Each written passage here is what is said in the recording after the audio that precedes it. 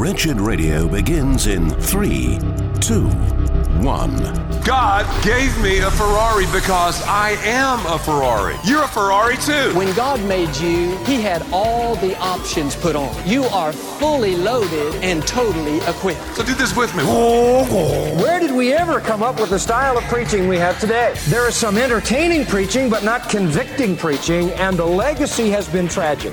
It's time for Wretched Radio with Todd Friel. If you want light and bright, you might want to listen to a Paul Washer sermon.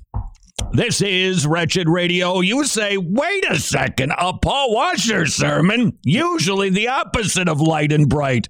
It's deep and heavy and hard. Well, Paul ain't got nothing on us today because we are going to do a deep dive into a subject where we must tread very carefully, but I think we go there necessarily because the world keeps making accusations against God. And perhaps you've pondered this yourself. Frankly, we Christians should be pondering this. We should not see world events, the evil, the wickedness, the pain, the suffering, and just yawn. Instead, we can and should ask the question, how do I harmonize so much evil in the world with the existence of a good God? How do I explain eternal conscious torment to the world and perhaps to myself when God is filled with loving kindness and grace and mercy? Let's dive in deep, recognizing that sometimes we can go too deep. There are some subjects regarding the character and the nature of God. I think we should at some point say, this has gotten beyond us. And we're just not going to push this any further because it's just getting more entangled. It's getting more fine in definitions, and it's not all that edifying. And I actually think sometimes arriving at that destination is a very worthwhile trip because it forces us to exercise a lot of biblical wisdom, but it also reminds us we can't understand the mind of God, not completely. You can't understand the character and the nature of God, not completely. You cannot understand the Trinity, not completely. And that is a good thing, because if we could get everything, that would mean we're God. We have the same knowledge. We are as big as He is, and we're not. So let's dive in deep, hopefully not too deep, as we tackle the subject of reprobation, courtesy of Dr. Peter Sammons from the Master's Seminary. This book was sent to me. I don't know who did, but wow, is it a deep dive into the doctrine of sovereignty and eternal conscious torment. How do we understand how God does this? How does God use sin sinlessly? Because He does.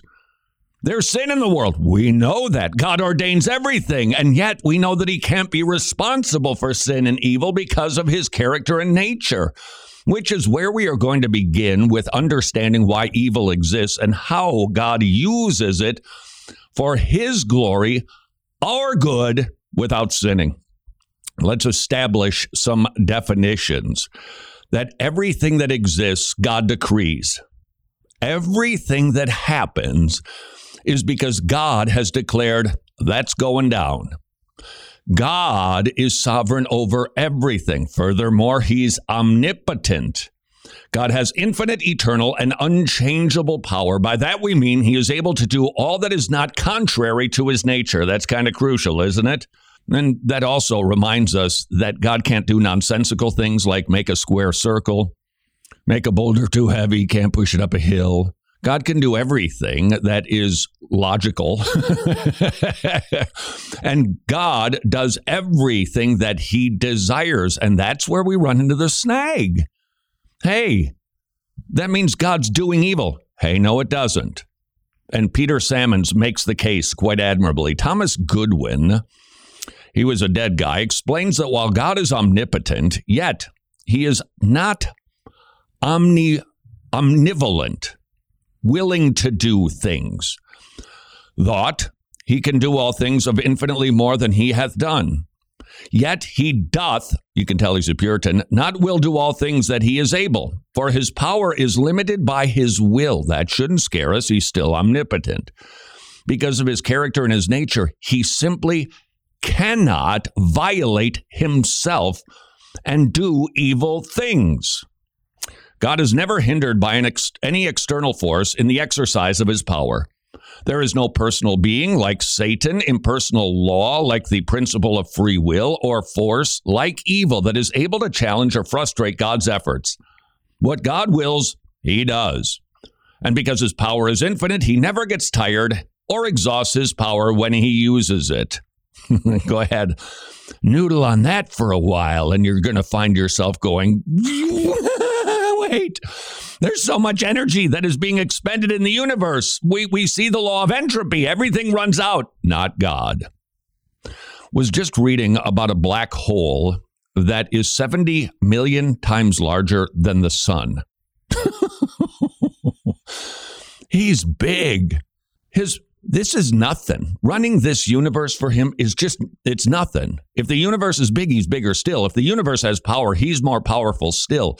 The sun, so much energy, and the sun would run out of gas. Please note that, my old Earth friend. By this time, it would have pooped out. We'd be freezing. We'd be dead. But it continues to burn because we're not as old as some people suggest we are. But even though the sun... Oh, I'm so sorry for this. Even though the SUN runs out, yeah, I'm going to, Jimmy. The SON there it is. Never does, because God does not get exhausted. He is also immutable. He doesn't change. God's power neither waxes nor wanes. Because God is holy and righteous, his power is never used to do evil. Because God is all wise, his power is never used foolishly. Because God is self-sufficient, his power depends only on himself and never on external supplies. Because God is sovereign, the exercise of his power can never be resisted. Oh, the joy of theology. I was just... Somebody just sent me a video. The church service, very famous preacher. I'm not going to mention that it was Andy Stanley, opening up with Led Zeppelin for the Sunday morning worship because, quote, they have to let the band get it out of their system on occasion. It was a yuck fest. Everybody hooped and hollered, and they clapped with their hands over their heads, and everybody laughed. Our God does not desire to be worshiped by a rock and roll song from an 80s band that was anti-God in their worldview. God is big, and churches that don't teach theology are robbing their people of joy. And isn't it ironic? Because these churches purport to be centers where, hey, we're going to make your life better, you're going to be happier, you're going to do things righter and have more success. And they rob them of the very means that God has provided to arrive at that destination, and that is knowledge of him. And so what you just heard were huge theological categories. The immutability of God, the omniscience of God, that God is righteous. He's all wise, all powerful, all sufficient. He doesn't depend on anything. The aseity of God. He doesn't need nothing. That is who God is. And yet we've got to figure out if he's all that, and if he's that in control of everything, well, then how do we harmonize evil in the world? Let's continue getting our definitions down. Can we say that God can do anything? No. God's omnipotence is always exercised in ways that are consistent with his essence. His power is never at odds with his holiness, faithfulness, wisdom, immutability, or any other attribute. Now, another theological category would be providence.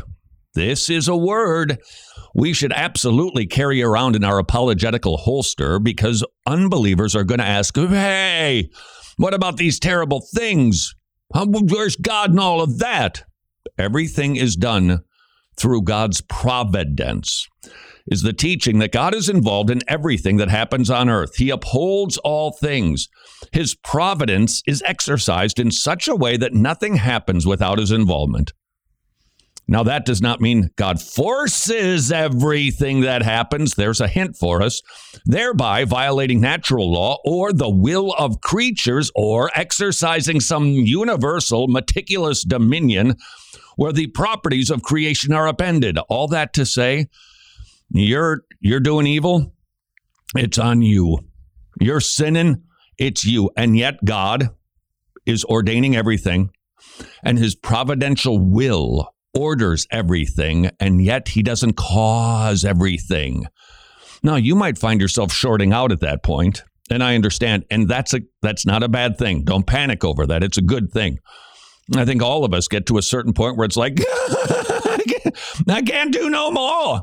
I can't understand this. And that's okay, because we can't fully understand God. And yet the Bible gives us enough to piece together all of these theologies so that we can defend the assaults on God when the world says, what about all of the bad things?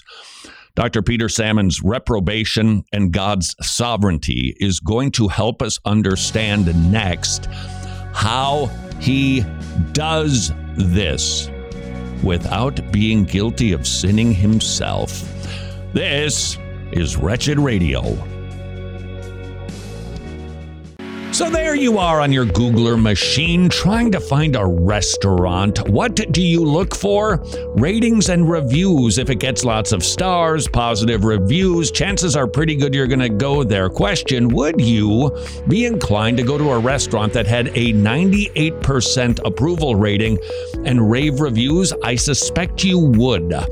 Medishare, Affordable Biblical Health Sharing, has a 98% approval rating. 400,000 members strong, sharing one another's health care bills, saving billions of dollars over the years, saving families on average $500 a month.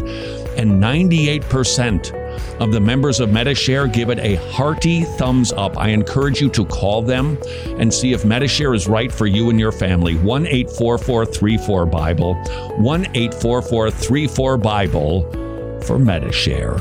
Hey, thank you so much for tuning in and joining us today at Wretched Radio. We certainly appreciate you and appreciate the time that you spend listening to the program. What's something that you think about from time to time, but you know it's something you really shouldn't say out loud? Well, I'll go ahead and say what I know most of you are thinking, and that's that most Bible studies are pretty boring.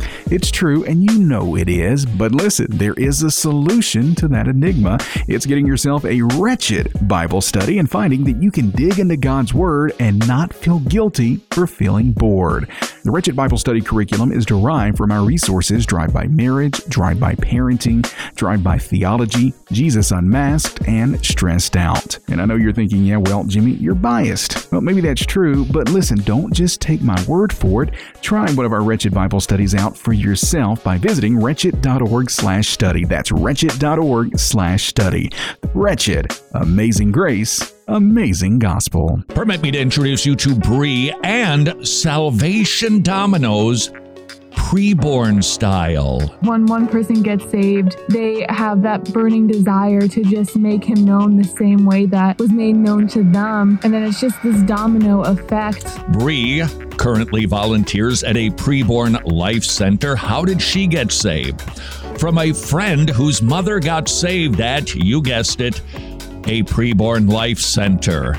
Why? Because Preborn, it is indeed about saving babies' lives via $28 ultrasounds, but it is also sharing the gospel so that moms and dads get saved. And look at the domino effect. Would you please consider supporting Preborn centers with as many free ultrasounds as you can?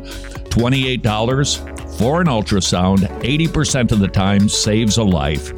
Learn more at preborn.org/wretched. Important dates in Christian history. 1906. The Azusa Street Revival in Los Angeles, California, launches Pentecostalism and paves the way for the development of the modern charismatic movement. Pentecostalism is marked by a focus on supernatural gifts such as healing and speaking in tongues. This is Wretched Radio with Todd Friel. Shameful and unbecoming. This is Wretched Radio, reprobation and the sovereignty of God. Studying these big ideas helps us to harmonize the way that God presents himself in the Bible in light of the accusation that God must be evil because evil exists. Wrong, wrong, and wrong, as we have established, courtesy of Dr. Peter Sammons in his book, Reprobation and God's Sovereignty.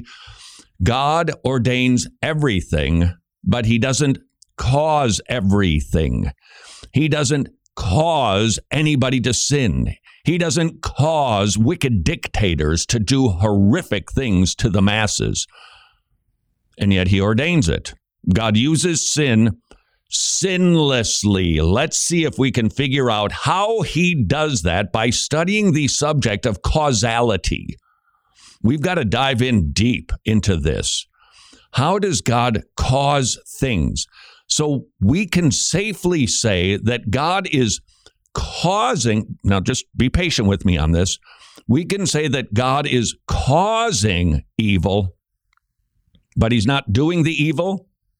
And there is a part of causality that releases him from the assault that he is evil because he, quote, causes evil. Now, I know that maybe sounded provocative, and believe me, I get that. But let us understand that there are different levels of causality. There's a primary level, that would be God, but there are secondary causes. In this instance, it would be us. And as we go about the business of causing evil, even though that God in a primary sense has caused evil, we have secondarily caused the evil, and we're the ones responsible for it because we did it. God doesn't make you do evil. That's where we get a lot of help because we hear God causes evil, then therefore he does the evil. No. God causes it, but there are secondary causes, human beings, and therefore God is not guilty of doing those things because he has not made people do them. And yet, he's created all of the circumstances and all of the ability for people to do those things without actually being responsible for their evil behavior. Let's dive into that, shall we? Ezekiel 14:9. That's right, the Old Testament.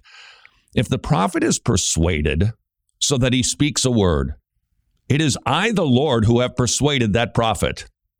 We got to dive into that because there are a lot of people who would try to wrangle that away because that indicates that God is, wait a second. So when I say something, the Lord made me say it? No.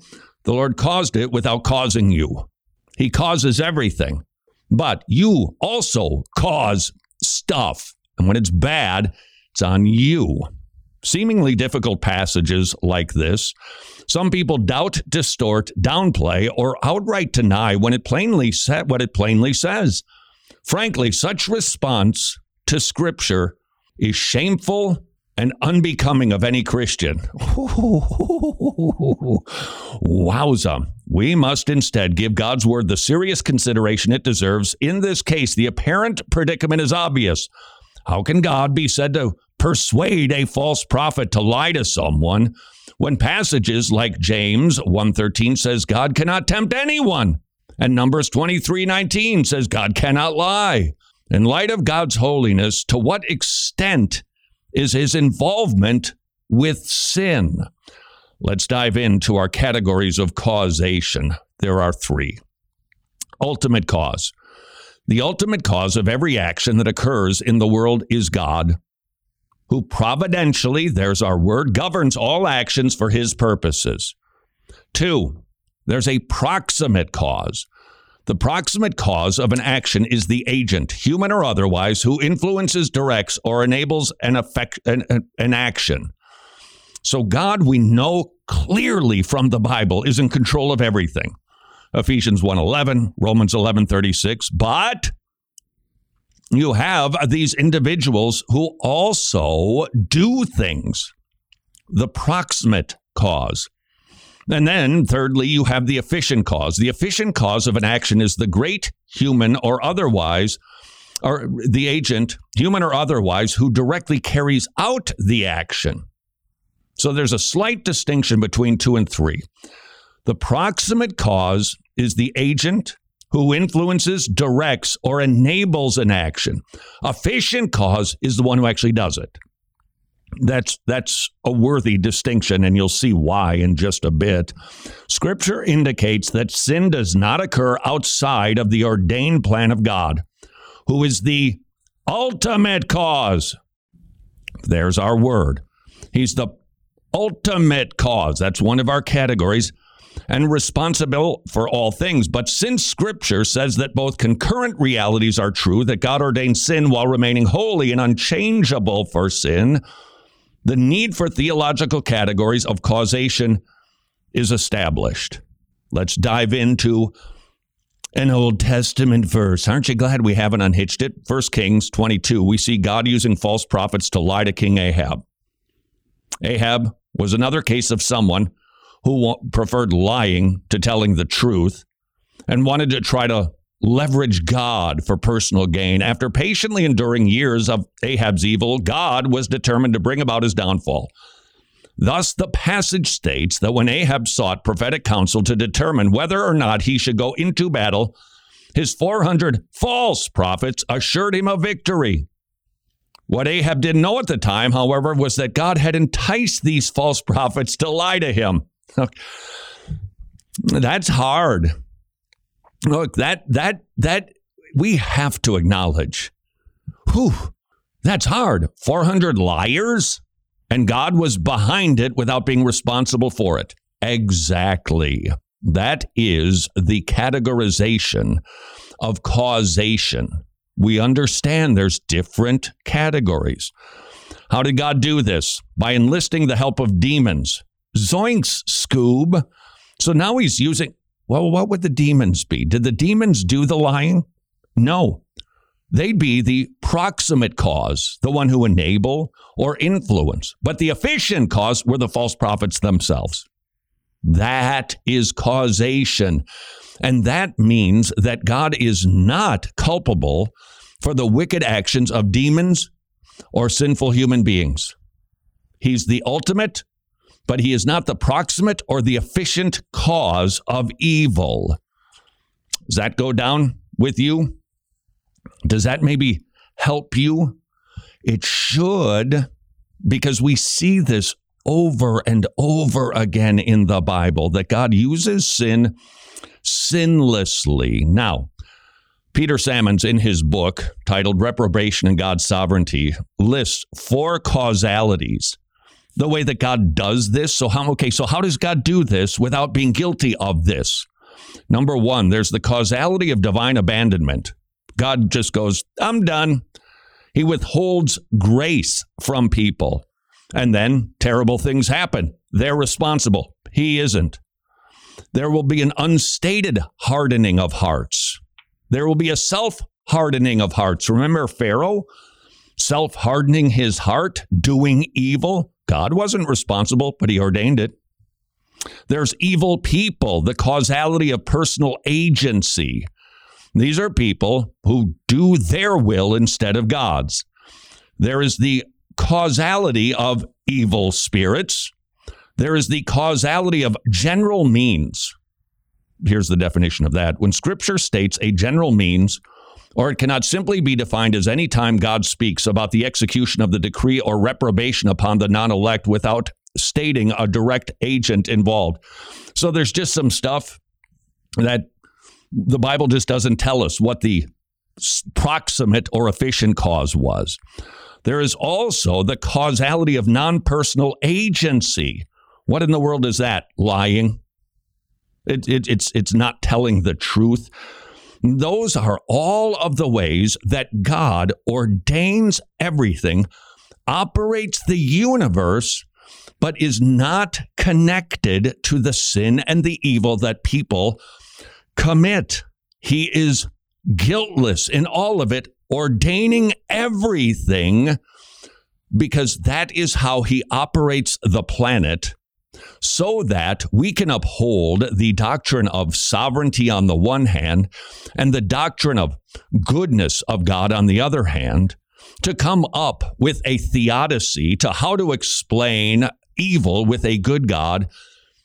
Remember causality and categories of causality. God's the ultimate.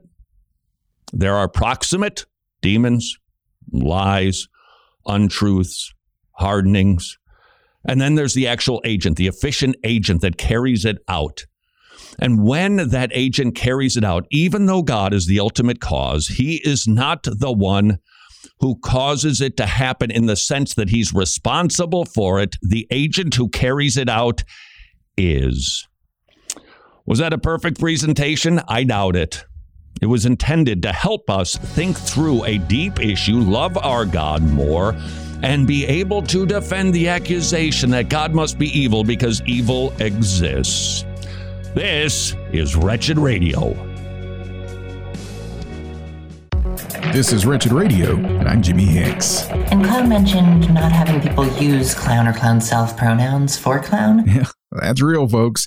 There are now apparently clown and clown self pronouns, and we're all expected to use them, I guess. And that's in addition to the 73,000 some odd others that seem to pop up every day. But I think I'll cut them some slack on this one. Because you got to be honest, anyone wanting to be called a clown truly is a clown, and so we should probably honor that request. Well, SCOTUS announced last Friday that it intends to hear the case of Joe Kennedy, the high school football coach from Seattle that got canned a few years ago by the school district for praying midfield after games. It all started in 2015, and then Kennedy filed suit against the school board in 2016, and he's been ruled against twice now, with SCOTUS previously declining to hear the case in 2019. But now the Supreme Court has announced intentions to hear the case as they've stated concerns with the Ninth Circuit Court of Appeals' understanding of free speech rights for educators. Well, here's news that should cause a little terror in your heart, or at the very least, a significant amount of concern. First semester students at Penn State University enrolled in political science have been given the assignment of writing about how the Taliban is not a terrorist organization. The instructions for the assignment state the students are not allowed to answer the question any other way, and any attempts to avoid answering the prompt exactly how it's been written will result in a failing grade. And this is what we deem higher education in America. More like zero education and full-blown indoctrination. Recently, pro-life advocates in California won in federal court when a judge agreed to block a state law that restricts free speech outside of facilities that murder babies. Though the ruling was just temporary as the lawsuit continues, Life Legal Defense Foundation say they believe their clients will win the case, overturning the law that was signed by Governor Gavin Newsom last October. The law says that pro-life advocates must stay 30 feet from baby murder facilities or face jail time and fines. Apparently, Governor Newsom believes that trying to counsel women out of murdering their babies is a bad thing. And unfortunately, in a storyline that seems to be ever increasing, another 14-year-old Christian girl has been abducted and forced to convert to Islam and marry her Muslim captor in Pakistan. Police have reportedly been slow to act in the matter, as the marriage certificate provided by the kidnapper says the girl is 19, though her parents claim otherwise. But I guess it's common practice in Pakistan to believe the kidnapper over a girl's parents. That makes total sense, right? As we tell you daily here at Wretched, please make sure that you are praying for all of our persecuted brothers and sisters abroad. More Wretched Radio is straight ahead. I'm Jimmy Hicks. Books of the Bible. The book of James is much like Proverbs for the New Testament, employing a concise and memorable style with a simple yet profound message. Christians should think and act like Christians. It is very easy to understand, but exceptionally difficult to obey. This ought to lead us to repentance and a fresh reliance upon the grace of God. This is Wretched Radio with Todd Friel. Hey, that wasn't a terrible whistle for me. Friel, it was a terrible whistle. It wasn't for me. This is Wretched Radio. So, Jimmy. Don't bring me into this. Hey, I'm not claiming that I just presented that perfectly. And if I did it wrong, to Peter Sammons, I say, I'm sorry. But reading his book, Reprobation and God's Sovereignty, I found to be helpful because it explains how God operates the world. And maybe you think, wait a second, there isn't a verse that exactly tells us that. No, there really isn't an exact verse. But when we read all of Scripture, you remember the Protestant approach of the analogy of Scripture. You read the whole thing, then you can draw some conclusions about how God operates the planet, specifically evil. And we need to wrestle with it. We need to understand it. And we need to be able to defend the accusation. Jimmy, I have a suspicion, because you've already told me so, you don't agree with everything I just said. Well, it's not that I don't agree. It's don't be all squishy and I just diplomatic. No, I don't understand. There's so much about this subject that I have wrestled with in the past. And, man, we can go a lot of different places with it, but it's just mind-boggling when you come down to trying to understand God's sovereignty, the fact that he controls everything, the fact that he created everything, that he holds everything together. Then how can we say that there are things God cannot do? So the limitations of God's power. Yeah, I mean, I understand that he will not act outside of his nature, and God is good. He won't act outside of his nature, but how can we say there are things that he can't do? All right, then let me ask you a question. Get ready, because this one is a little bit tricky. Could Jesus have sinned? No, absolutely not. All right, then you've just answered the first question. Couldn't. Jesus couldn't do it, and yet he was tempted just like we are, but he couldn't do it. But he did. Okay. Couldn't. Couldn't. No, he couldn't, because he wasn't born with a sin nature. Well, true. And neither is God, obviously. He's neither born nor does he have a sin nature. Right. And so just as Jesus couldn't sin, God can't sin. Doesn't limit his sovereignty or his omnipotence. It means that it's simply defined based on his character and his nature. That's how I sort this. I start with God in the center of it. What is he like? How does he behave? How does he present himself in the Bible? And it is, well, just think about Isaiah chapter 6. You've got angels surrounding the throne. What are they saying? Holy, holy, holy. Now, can a holy God possibly sin? No, not if he's perfectly holy. He couldn't possibly sin. He can't, because his nature puts the brakes on it. And the same thing is true with Jesus. While he was tempted in every way, we have a sympathetic high priest. Even so, Jesus could not sin. And you might add to that, well, even if he wanted to, but that's the point. He didn't want to because he hates it. That's another theme we see in the Bible, God's hatred for sin. Furthermore, we do not see a God who delights in bad things happening to his people.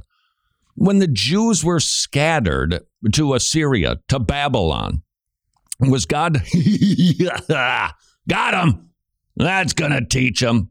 No, he doesn't delight in it. Is it Psalm 137, I believe, where you hear the lament of the children of Israel in exile? How they want us to sing some happy song. Yet all we want to sing is a dirge because we're not near Jerusalem. We're not near the place where God dwells. We are not in the holy city. We're miserable. God wasn't thrilled with that. Did God cause the evil behavior of the Assyrians and the Babylonians? Well, this brings us back to the understanding of categories of causation. In one sense, he caused it in that he's running everything. But he doesn't cause it in that he doesn't influence it or he doesn't do it. Hence, you've got ultimate cause, proximate cause, and efficient cause. And those three categories, I think, will guide us. Now, this is a lot. This is a pretty heady conversation. How do we bring this down to the streets? Most likely, in most instances, to share the three levels of causation, probably not going to happen. Now, I actually could imagine it. out on a university campus. But if we've got to muscle through this, is an unbeliever going to go, oh, I get it? Probably not. And therefore, I think responding with the simple phrase to the accusation that evil exists, God is good, therefore God doesn't exist, or God isn't good because evil exists, you simply say God uses sin sinlessly. That's it. That explains everything that we just discussed. Will the individual swallow that? Probably not, but they won't swallow 3 different forms of causation either. But it gives a clear and thorough response without getting into the weeds and not going to the place where the conversation turns into a complete distraction from the importance of their individual responsibility for their evil. Here's an illustration that maybe helps us with this. You have children. You knew they weren't going to be perfect, yet you had them and they sin. Are you responsible? No, you're not. What if? Now, this isn't perfect either. You got to watch out for these little illustrations because they get really tricky, and I recognize there's holes in them. So forgive me in advance if you find a big one. You make a chocolate cake, a really good one like Mrs. Friel does. It is moist, and even in both the cake and in the frosting. You know what the secret ingredient is, Jimmy? What's that? Coffee. Really? Yeah, coffee grounds. Oh, interesting. Man, I think she got it from Ida Gerton. And she makes this on a cake. It's like a special event when this cake happens. It is moist. It's delicious. She tells everybody in the home, don't eat this cake till I say so. She leaves it sitting on the kitchen counter. Along comes our son and takes a slice. Runs his finger a little bit around the bottom, thinking they'll never see the little fingerprint that I'm leaving behind, and licks the frosting. Is Mrs. Friel responsible for his actions? No. Now, some would say, but she shouldn't have left the cake out on the counter. Well, that was up to her because it's her cake and it's her counter, and she can do what she wants. So she didn't do anything sinful, but it led to the sinning of another. And she is not culpable. She's guilt-free, and so is God. God sets everything up. He created the planet. He created a garden. He put the trees. He put the river. He put the people at his good pleasure. None of it was sinful. But he knew they were going to sin, and they did, and therefore he's not responsible.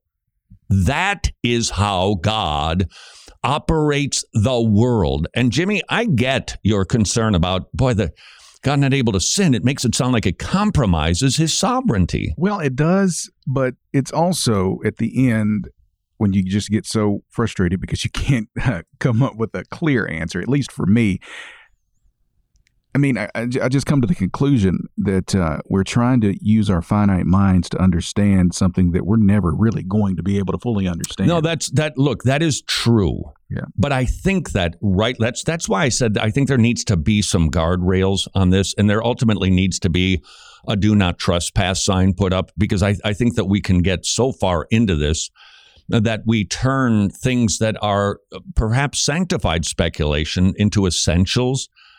And that's where we can get in trouble. So, for instance, the Athanasian Creed, it goes far deeper into the character and the nature of God than the Nicene or the Apostles' Creed. I dig it. I dig everything about it because it lays it out. The Father is not the Son is not the Father, the Son is not the Spirit is not the Father. 3 distinct persons. And it over and over, and yet one God. And if you don't believe this, you're in trouble. So that would be considered essential. If you understand causation differently, or how God, without revealing it specifically, operates the universe, I wouldn't make that an essential. But it can be something that we explore with limits. Jimmy, I don't know if you realize this, but even as you were saying that we human beings, our finite minds can't grasp this, you had your hands up on your forehead like you were rubbing away a migraine. I was trying to stop the smoke from coming out of my ears. Oh, you're that mad at me, are you? No, I'm not mad. It's just... Is God to blame for your being mad at me? Yes, he caused every bit of it. Well, define cause. God put you there. Let's say that Jimmy is sinning in his heart. Did God make him do that? No. Did God ordain it? Yeah. Simple as that. And when your brain gets to the point where it shorts out, leave it there. Just walk away from the table and say, it is good that I cannot understand everything about God. But oh, what a joyous exercise to try to understand, to the limited ability we can, the mind of God, because it's good for us. And it helps us to know our God and love our God more. This is Wretched Radio. It's New Year's resolution time. But before you make yours, I have a different type of challenge for you. How about instead of resolving to be a better person this year, you instead commit to leaving a legacy for Christ. And one surefire way you can do just that is by becoming a monthly Wretched Gospel partner. Currently, Wretched Radio and TV is seen and heard on nearly 1,000 stations combined worldwide. The second season of Road Trip to Truth has just been released with Season 3 in production, solving the God puzzle on its way to 1 million copies distributed and transformed. Our latest TV series highlighting biblical counseling is set to debut later this year. We're striving to reach people all over the world with the gospel of our Lord Jesus Christ, and we're only able to do that with the support of our gospel partners. So would you prayerfully consider joining us? Just log on to wretched.org/donate to get all of the details. wretched.org/donate. Hey, Tomorrow Club supporter, this message from Paul Marty, the director of the Tomorrow Clubs, is just for you. You know, it's been more than 25 years now since my wife Cindy first brought leaders and kids together for the very first Tomorrow Club. Hundreds of thousands of lives have been touched. We're grateful for all the ways you help kids in forsaken places learn to follow Jesus. Thank you for your support of the Tomorrow Club's $30 a month Disciples 30 Kids in Eastern Europe and now in Africa, where Tomorrow Clubs anticipates they could be opening up 100 new clubs in a year. Would you please consider becoming a Tomorrow Club supporter? Kids clubs that meet in forsaken places. They get loved on, they hear the gospel, they memorize Bible verses, and they're getting saved. To support your own Tomorrow Club, please visit tomorrowclubs.org/wretched. Well, are you ready for another road trip? Of course you are. Just grab your luggage and let's load up. Okay, not really. You don't need to bring anything but maybe a pen and notebook for our next Road Trip to Truth Season 2, because it's here and it's available now at roadtriptotruth.org. And I know you're asking, how are you guys able to improve on the first season? Well, we have all new experts and new lessons that powerfully counter all of the continuous assaults on Christianity. Those assaults unfortunately wind up sidelining many youth and adults, and so we're diving into topics like the gospel, environmentalism, abortion, pornography, agnosticism. 13 total lessons, as a matter of fact, with new experts like Pastor Milton Vincent, Dr. Greg Gifford, Dr. John Street, Scott Klusendorf, Jess Arns, and more. Road Trip to Truth Season 2. It's on sale right now. And don't forget about the study guide. It's available as well. roadtriptotruth.org or wretched.org/roadtrip. Titles of Christ. In the Bible, Jesus is given many titles that teach us about who he is and what he has done. Jesus is called the seed of the woman. Immediately after the fall of man, God promised a Savior who would be the offspring of the woman.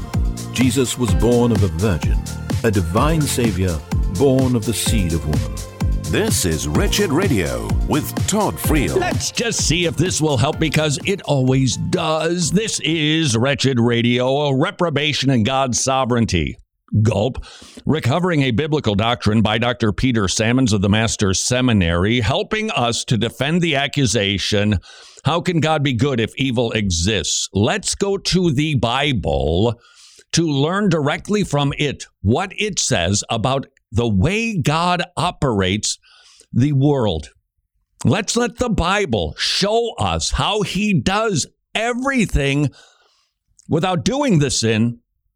He is, in an ultimate sense, causing the sin without an approximate or efficient sense, causing the evil. Therefore, he is not responsible for the evil. Let's let the Bible show us how this works. There's 4 causalities that we see revealed in the Bible. Removing restraints, giving people over. So Romans 1, you know that God gave them over to lust. Wait a second, what? That's right. God restrains people. We see that in Genesis 26. God said in a dream, yep, I know that you've done this, and I kept you from sinning against me. Therefore, I did not let you touch her. God didn't let the person sin. That's right. He restrains us a lot. Does he have to? Does he sin if he doesn't? No. We sin when we sin. God does not have to provide the restraints, so God can remove restraints, giving people over. Consider Pharaoh and his hard heart. We see that he was making this decision to not do what he was told to do because God gave him over. God hardened his heart, and yet we also see, isn't it interesting, that Pharaoh hardened his own heart. There is withholding of grace, Deuteronomy 29:4. Yet to this day the Lord has not given you a heart to know, nor eyes to see, nor ears to hear. I'm not giving you that grace. Is it wrong for God to do that? Absolutely, it can't be. Joshua 11:20. For it was of the Lord to harden their hearts to meet Israel in battle in order that he might utterly destroy them, that they might receive no mercy, but that he might destroy them just as the Lord had commanded Moses. Whoa. We got to figure these things out. They're there in our Bible. God sometimes says, done. Not going to restrain you. I'm not going to offer you any grace. I'm not going to give you these good things. God doesn't have to give anything to anyone, but he does choose to give to all of us by sustaining us, and to some of us salvation. And it's not wrong of him to withhold grace from people who simply don't deserve it. Now, here's the second causality, the causality of hardening. God hardens the hearts of people. Now, this is where we get into Pharaoh, of course. He's our best demonstration of this, but you've also got Deuteronomy 2:30. Sihon, king of Heshbon, was not willing for us to pass through his land. For the Lord your God hardened his spirit and made his heart obstinate. So God will harden a heart. That is not a sinful activity. It can't be, because God can't do that. Right, Jimmy? God can't do that? I haven't persuaded you quite yet. God doesn't have to let us have a soft heart, open to correction, rebuke, instruction. If he takes that blessing away, he's not sinning in doing so. There's also the self-hardening, where Pharaoh hardened his own heart. How blessed is the man who fears always, but he who hardens his heart will fall into calamity. So you've got people whose hearts are hardened doing terrible things. It's because they harden their own heart. God isn't responsible. Are we seeing how he causes it without causing it? There are different categories. Now, here's another causality. The causality of personal agency, that there are evil people. When God uses the wicked to perform temporal evil, which results in their eternal ruin, or when he uses that evil to bring about a good, that we grow, that we rely on him more, that we trust him as the world falls in on us. Genesis 50:20. As for you, you meant it for evil, but God meant it for good. Joseph understood causality. John 6, Jesus answered them, did I myself not choose you, the 12? And yet one of you is a devil. Now he meant Judas, the son of Simon Iscariot, for he, one of the 12, was going to betray him. So God knew he was going to make Judas Iscariot. He knew that Judas Iscariot would betray the Son of God with a kiss. And yet he's not responsible for Judas's sin any more than you're responsible for the sins of your children. We see that in Acts chapter 4. For truly in this city there were gathered together against your holy servant Jesus, whom you anointed, both Herod and Pontius Pilate, along with the Gentiles and the people of Israel, to do whatever your hand and your purpose predestined to occur. The most evil action ever perpetrated in the history of everything was the crucifixion of Jesus Christ. And what do we see in Isaiah 53? God was pleased to crush his son. Was God brutalizing his son? No. Humans did it. And he used them for his predetermined and predestined plan. You've got the causality of evil spirits, Judges 9. Then God sent an evil spirit. God released one. They're on a leash, lets them off. God isn't sinning by doing that. The demon is, but God most certainly isn't. 1 Samuel 16. Now the Spirit of the Lord departed from Saul, and an evil spirit from the Lord terrorized him. This is God using evil spirits to accomplish his will. You can read about that in Job 1, 7 through 12, of course. We know that story. John 13. After the morsel, Satan then entered into him. And Jesus said, what you do, do quickly. The fourth category of causality that God uses are the general means. I read this description before. When Scripture states a general means, or it can simply be defined as any time God speaks about the execution of the decree of reprobation upon the non-elect without stating a direct agent involved. So here's the Bible showing us where we come up with this category of causality. This is Matthew. Therefore I speak to them in parables, because while seeing they do not see, and while hearing they do not hear, nor do they understand. Well, why? Doesn't say. We leave it at that. For you know that even afterwards, when he desired to inherit the blessing, this is Hebrews 12, he was rejected, for he found no place for repentance, though he sought it with tears. All right? Why did Esau do that? Doesn't say. And so we leave it in the causality of non-personal agency. You've got something, it's something that caused him to do, we don't know what. Now, we do have a descriptor of a causality of general means in the subject of the truth. When Scripture speaks of the truth being as a dual means, for some salvation, for the reprobate, it elicits an obstinate or rebellious response toward God. So the truth does stuff. And God is not responsible for our evil response to his good truth. Isaiah 6:9. Go and tell his people, keep on listening, but do not perceive. Keep on looking, but do not understand. Luke 8. And he said, to you it has been granted to know the mysteries of the kingdom, but to the rest it is in parables, so that seeing they may not see and hearing they may not understand. Truth affects that. God is truth. But God is not in the secondary or tertiary causation of a hardened heart. He's not the one who is doing that. And yet he causes it as the ultimate cause. 2 Corinthians 2, for we are the fragrance of Christ to God among those who are being saved, and among those who are perishing, to the one an aroma from death to death, to the other an aroma from life to life. And who is adequate for these things? God uses truth to cause, without being culpable, a hardening of a heart, turning away from the gospel. This might help you if you have a child who has done so. God isn't responsible for your child's disbelief. Your child is responsible.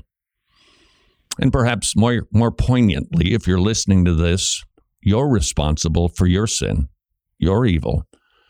You can't say the Lord made me do it. You can't say that God is to blame for your sinful behavior. You are. And even though God does not have dirty hands, he washes our dirty bodies and cleanses us through the work of his glorious Son, the Lord Jesus Christ, that we who are the perpetrators of evil could be propitiated, could be made right with God. And God has graciously made this offer to you. And if you've never responded to this offer in repentance and faith, I don't know if you're hardening your own heart I don't know if there's a general cause. I don't know if there's a demon involved. But this day he offers you life. Take it, repent, and believe on the Lord Jesus Christ, and you will be spared from reprobation. And until tomorrow, go serve your King.